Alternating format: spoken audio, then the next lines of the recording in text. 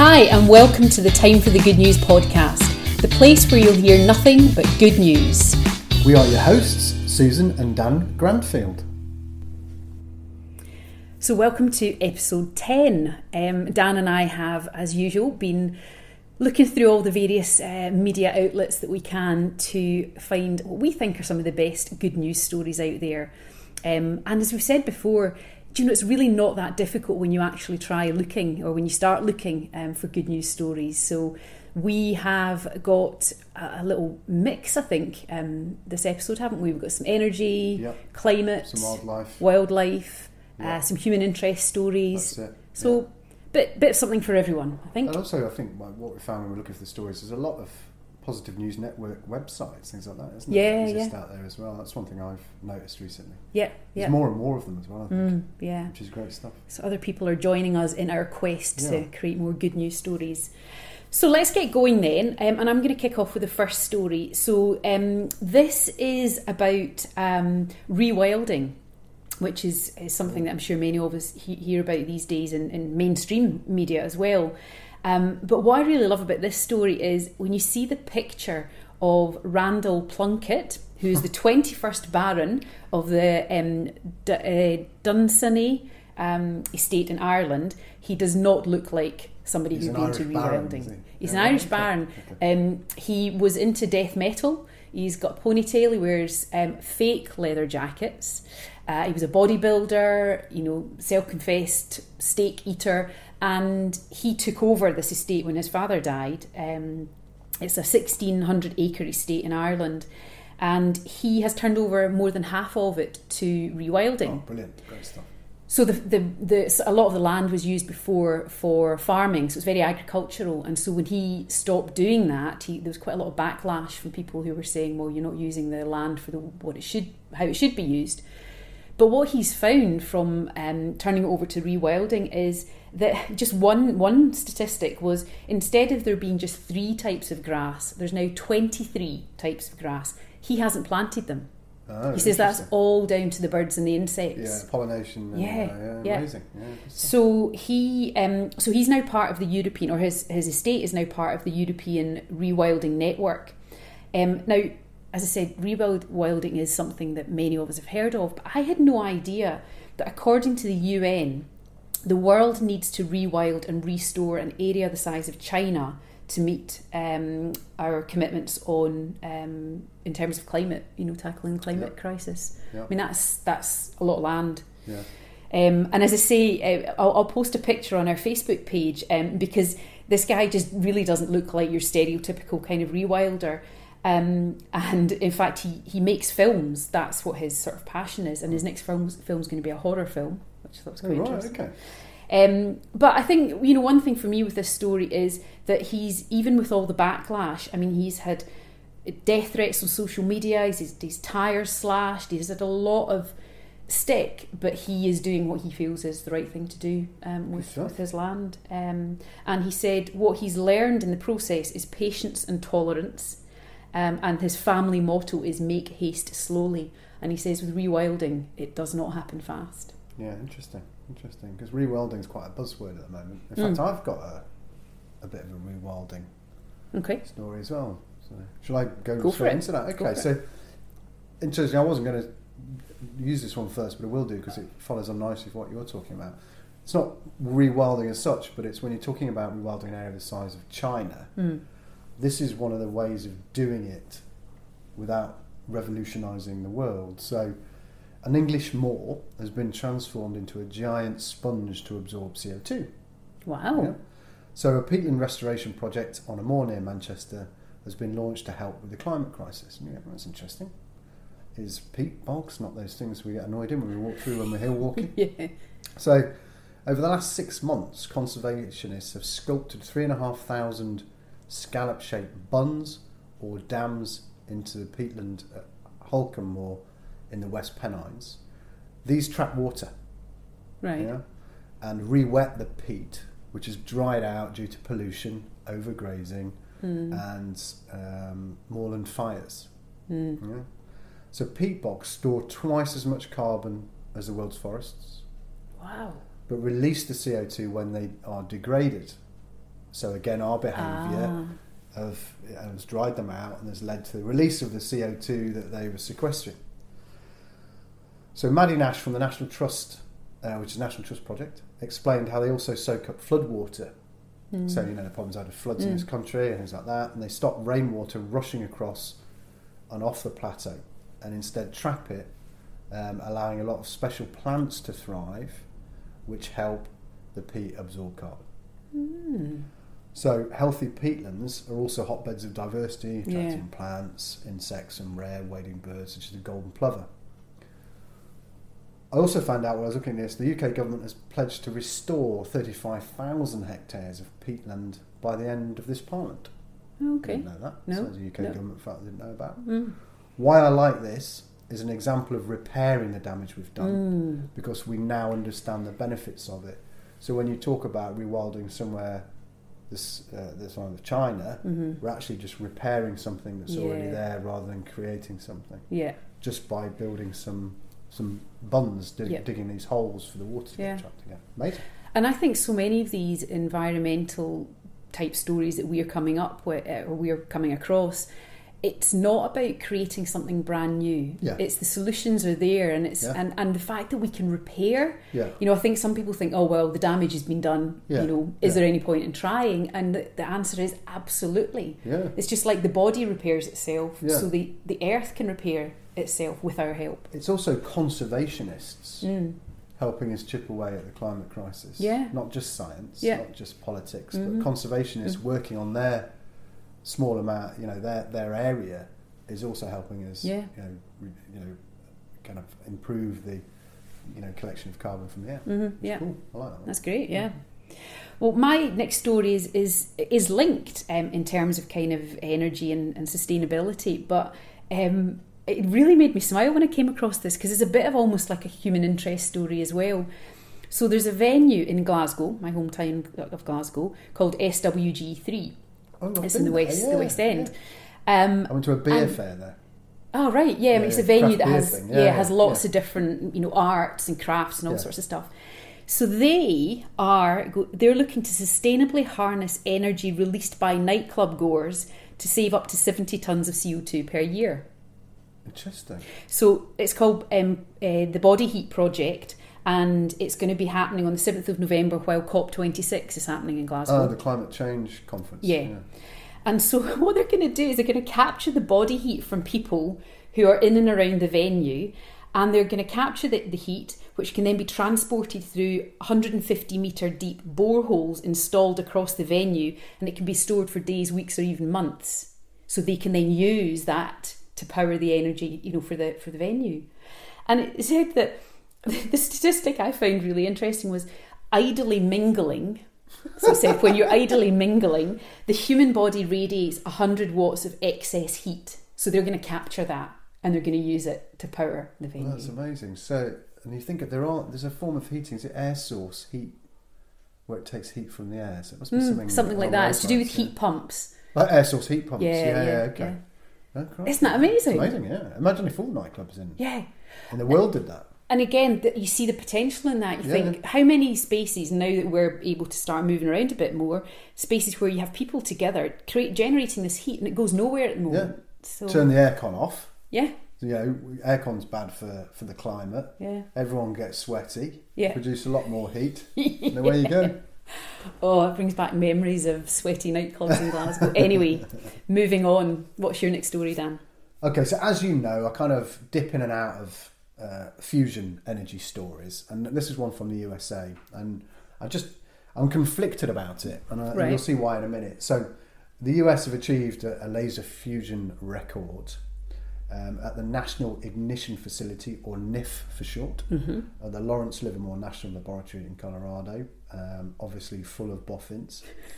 The NIF, as it is known, wasn't designed as a power plant, but it's designed to understand fusion reactions at the heart of thermonuclear weapons. Okay. This is why I'm conflicted. The USA banned underground testing of nuclear weapons after the Cold War in 1992, very admirably. But they need a way of testing them to make sure they're safe and reliable and they're not unstable, things like that. So they use a lot of computer programs and this NIF ignition facility place. Mm-hmm. But they also are able to test fusion reactions, and they've recently, in one experiment, they generated more than 10 quadrillion watts of fusion power. 10 for a fraction of a second. So wow. This is 700 times the generating capacity of the entire US electrical grid. How much? 700 times. For a fraction of a second, they're able to produce that much energy. Okay. When I was also looking at these fusion energy stories, I came across one where the heat produced in one experiment was twice that of the sun. Try and get your head around that. So it just shows you this fusion business is, like I said before, there's very little way of byproduct radioactivity, etc. that you get with fission. Mm-hmm. So this facility is being used as an energy facility as well. And the one thing that amazes me is because it was designed for weapons, it's a £3.5 billion facility. Yeah. Because obviously weapons used to be very important. So it's a very well financed thing. And they're now putting £350 million a year into its energy experiments as well. So that's why I was a bit conflicted about it. But just human beings have produced that much energy in a fraction of a second, and energy that's twice the heat of the sun. Mm-hmm. I mean, it's incredible. I mean, I think fusion will be the real saviour, I think, from the clean energy. However, it's just how much heat's produced and how do you make sure it's safe and all those different questions that you've got to answer. Yeah. But pretty amazing stuff. Yeah. I mean, the more you look for fusion stories, the more you'll find there's thousands of fusion projects going on throughout the world. Mm-hmm, mm-hmm. The US have got some really big, impressive ones. Yeah. And there's, most governments in the big, larger, developed governments that have cash seem to be developing fusion experiments. And that's the thing that I'm not sure that I've heard much in mainstream media about fusion, but as you say, there's loads of it going on, and so we tend to hear the bad stuff and all of the bad environmental statistics. Yeah. But this is what we want to do is reassure people, give people a sense of hope that absolutely. Although we don't have all the answers yet, there's a lot of work being done out there. But we know these scientists in the USA have produced 10 quadrillion watts of fusion power. In one experiment, which is just incredible. Yeah. So hats off to it. Okay, so if your mind's been blown by that, I've got a couple of human interest stories. So these are my favourite kind of stories. People doing amazing things for people. So in Minnesota, in the USA, there is a group called the Nitty Gritty Knitters. So it's a group of people who come together. It's a craft group, and they knit and then donate hats and shawls to the Minnesota Visiting Nurse Association. But then in July, one member suggested something different. Her sister was undergoing kidney dialysis, and something that she knew through that was that it can make you quite cold. And obviously, because you've got to have your arm exposed for the dialysis to happen, they decided to knit arm warmers.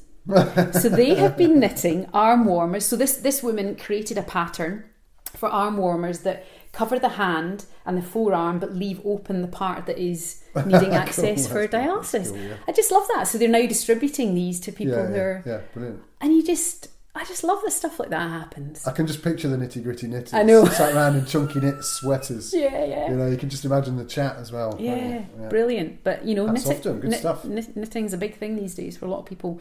The other one that I'll just quickly mention, and this I think has been in mainstream, so probably a lot of people have heard this, but a restaurant in London that is owned by Gino D'Acampo, who's an Italian chef. So for one of their guests or one of their customers she came in for dinner with her friend. It was her birthday, and Natalie T-Pa, I'm not sure if I said that right, but Natalie, it was her birthday. She's blind, and when the staff realised that she was blind, but also that it was her birthday, instead of just doing the usual thing that a restaurant might do, which is bring you out a cake and sing you happy birthday, the chefs made happy birthday in moulded chocolate on the plate. Braille, yeah, cool. I think I remember this story. She's never experienced that before, and this was not pre-planned. It wasn't until they were there that the staff realised, and they went into the kitchen, and then the chefs. I mean, I just think that's wonderful. It is pretty amazing, yeah. I mean, the chef knew Braille, or they were able to look it up? I don't know. It sounded from what I read that they must just have gone online and looked it up, or that's cool. I mean, that just makes somebody feel really special. Yeah. I love that. Good example of hospitality at its best. Yeah, absolutely. So you've got another story? I have, and it's a wildlife one, and it's about beavers. As you know, I like beavers very, very much. So the first baby beaver has been born in Exmoor, and the first time in 400 years. Because as we know, they were hunted to extinction for their fur, glands and meat. And I thought, glands, what's all that about? And it's castoreum, which is a kind of oil that comes out of sacs next to a beaver's anal glands. Lovely. Which is used in perfume, medicine and food. Ooh. So that's why they were hunted. Right. And they were hunted to extinction in the 17th century. But this kit, baby beaver's called a kit, was spotted at the Holnicott estate in Somerset, where the animals were introduced in 2020. The project in Devon has seen the beavers transform a 6.7 acre site from an unmanaged woodland to a more open wetland, attracting more wildlife in just 18 months. Wow. So get the beavers to do it. Get the beavers, yeah. So Ben Eardley, who's not a boffin, he's a National Trust project manager, quoted, "The beavers are doing a lot of what we want to see in terms of conservation and land management." So effectively they're doing it for us. Yeah. So I just thought I'd get some beaver facts. If you like that. So Dan's beaver facts. Beavers only build dams in order to maintain water levels. If a river is wider than 10 metres long, they build tunnels and burrows. Ah, okay. Beavers live in family groups with a breeding pair and offspring from the current and the previous year. So it's not until they're 2 years old they go off to find their own territories. They slap their tails as an alarm signal. You know those big tails they've got. Yeah. Beavers are vegans. People think they eat fish and stuff, but they don't. They're herbivores, in the animal kingdom. Yes, yeah. So they don't eat fish. Common beaver myth. Yeah. They do eat farmed crops. Oh, right. So they're like a bit of pre-wheat Weetabix. So they can fell trees more than 1 metre in diameter. So diameter of a metre. My goodness, right. And considering they're a rodent, they only have 1 litre of kits a year, and they only have 2 to 4 kits in that litter. Ah, right. Interesting, there you go. Beaver facts. Beaver facts. Yeah. You heard it here first, folks. That's it. Brilliant. Well, I just want to finish off with this story. Now, this is depends on your point of view whether this is good news or not. But if you are a fan of 1970s music, 1970s pop music, then the fact that ABBA have reformed may be very good news for you. Take a chance on me. Okay. So they're releasing their first studio album since 1982, and they are putting on a concert in London in a purpose-built arena with a 10-piece band, but it's going to be digital versions of themselves called avatars. Because they're all about 100 years old. They're 70. Yeah, okay. So the group have said that they're creating the strangest and most spectacular concert you could ever dream of. And there's something about, they're not giving much away, but something about using their younger selves to go into the future. It all sounds very interesting. But they opened a TikTok account this week, and as of Thursday, they had 738,000 followers and 3.2 million likes. Crikey. So... You know the world's going the right direction when ABBA reform. Yeah, that's it. All is well with the world. Love it. So we shall leave you with that, the memory of Dan singing there, and the beaver facts. But we hope you've enjoyed this episode, and we will bring you more good news stories in a few weeks' time. Bye for now. Bye for now.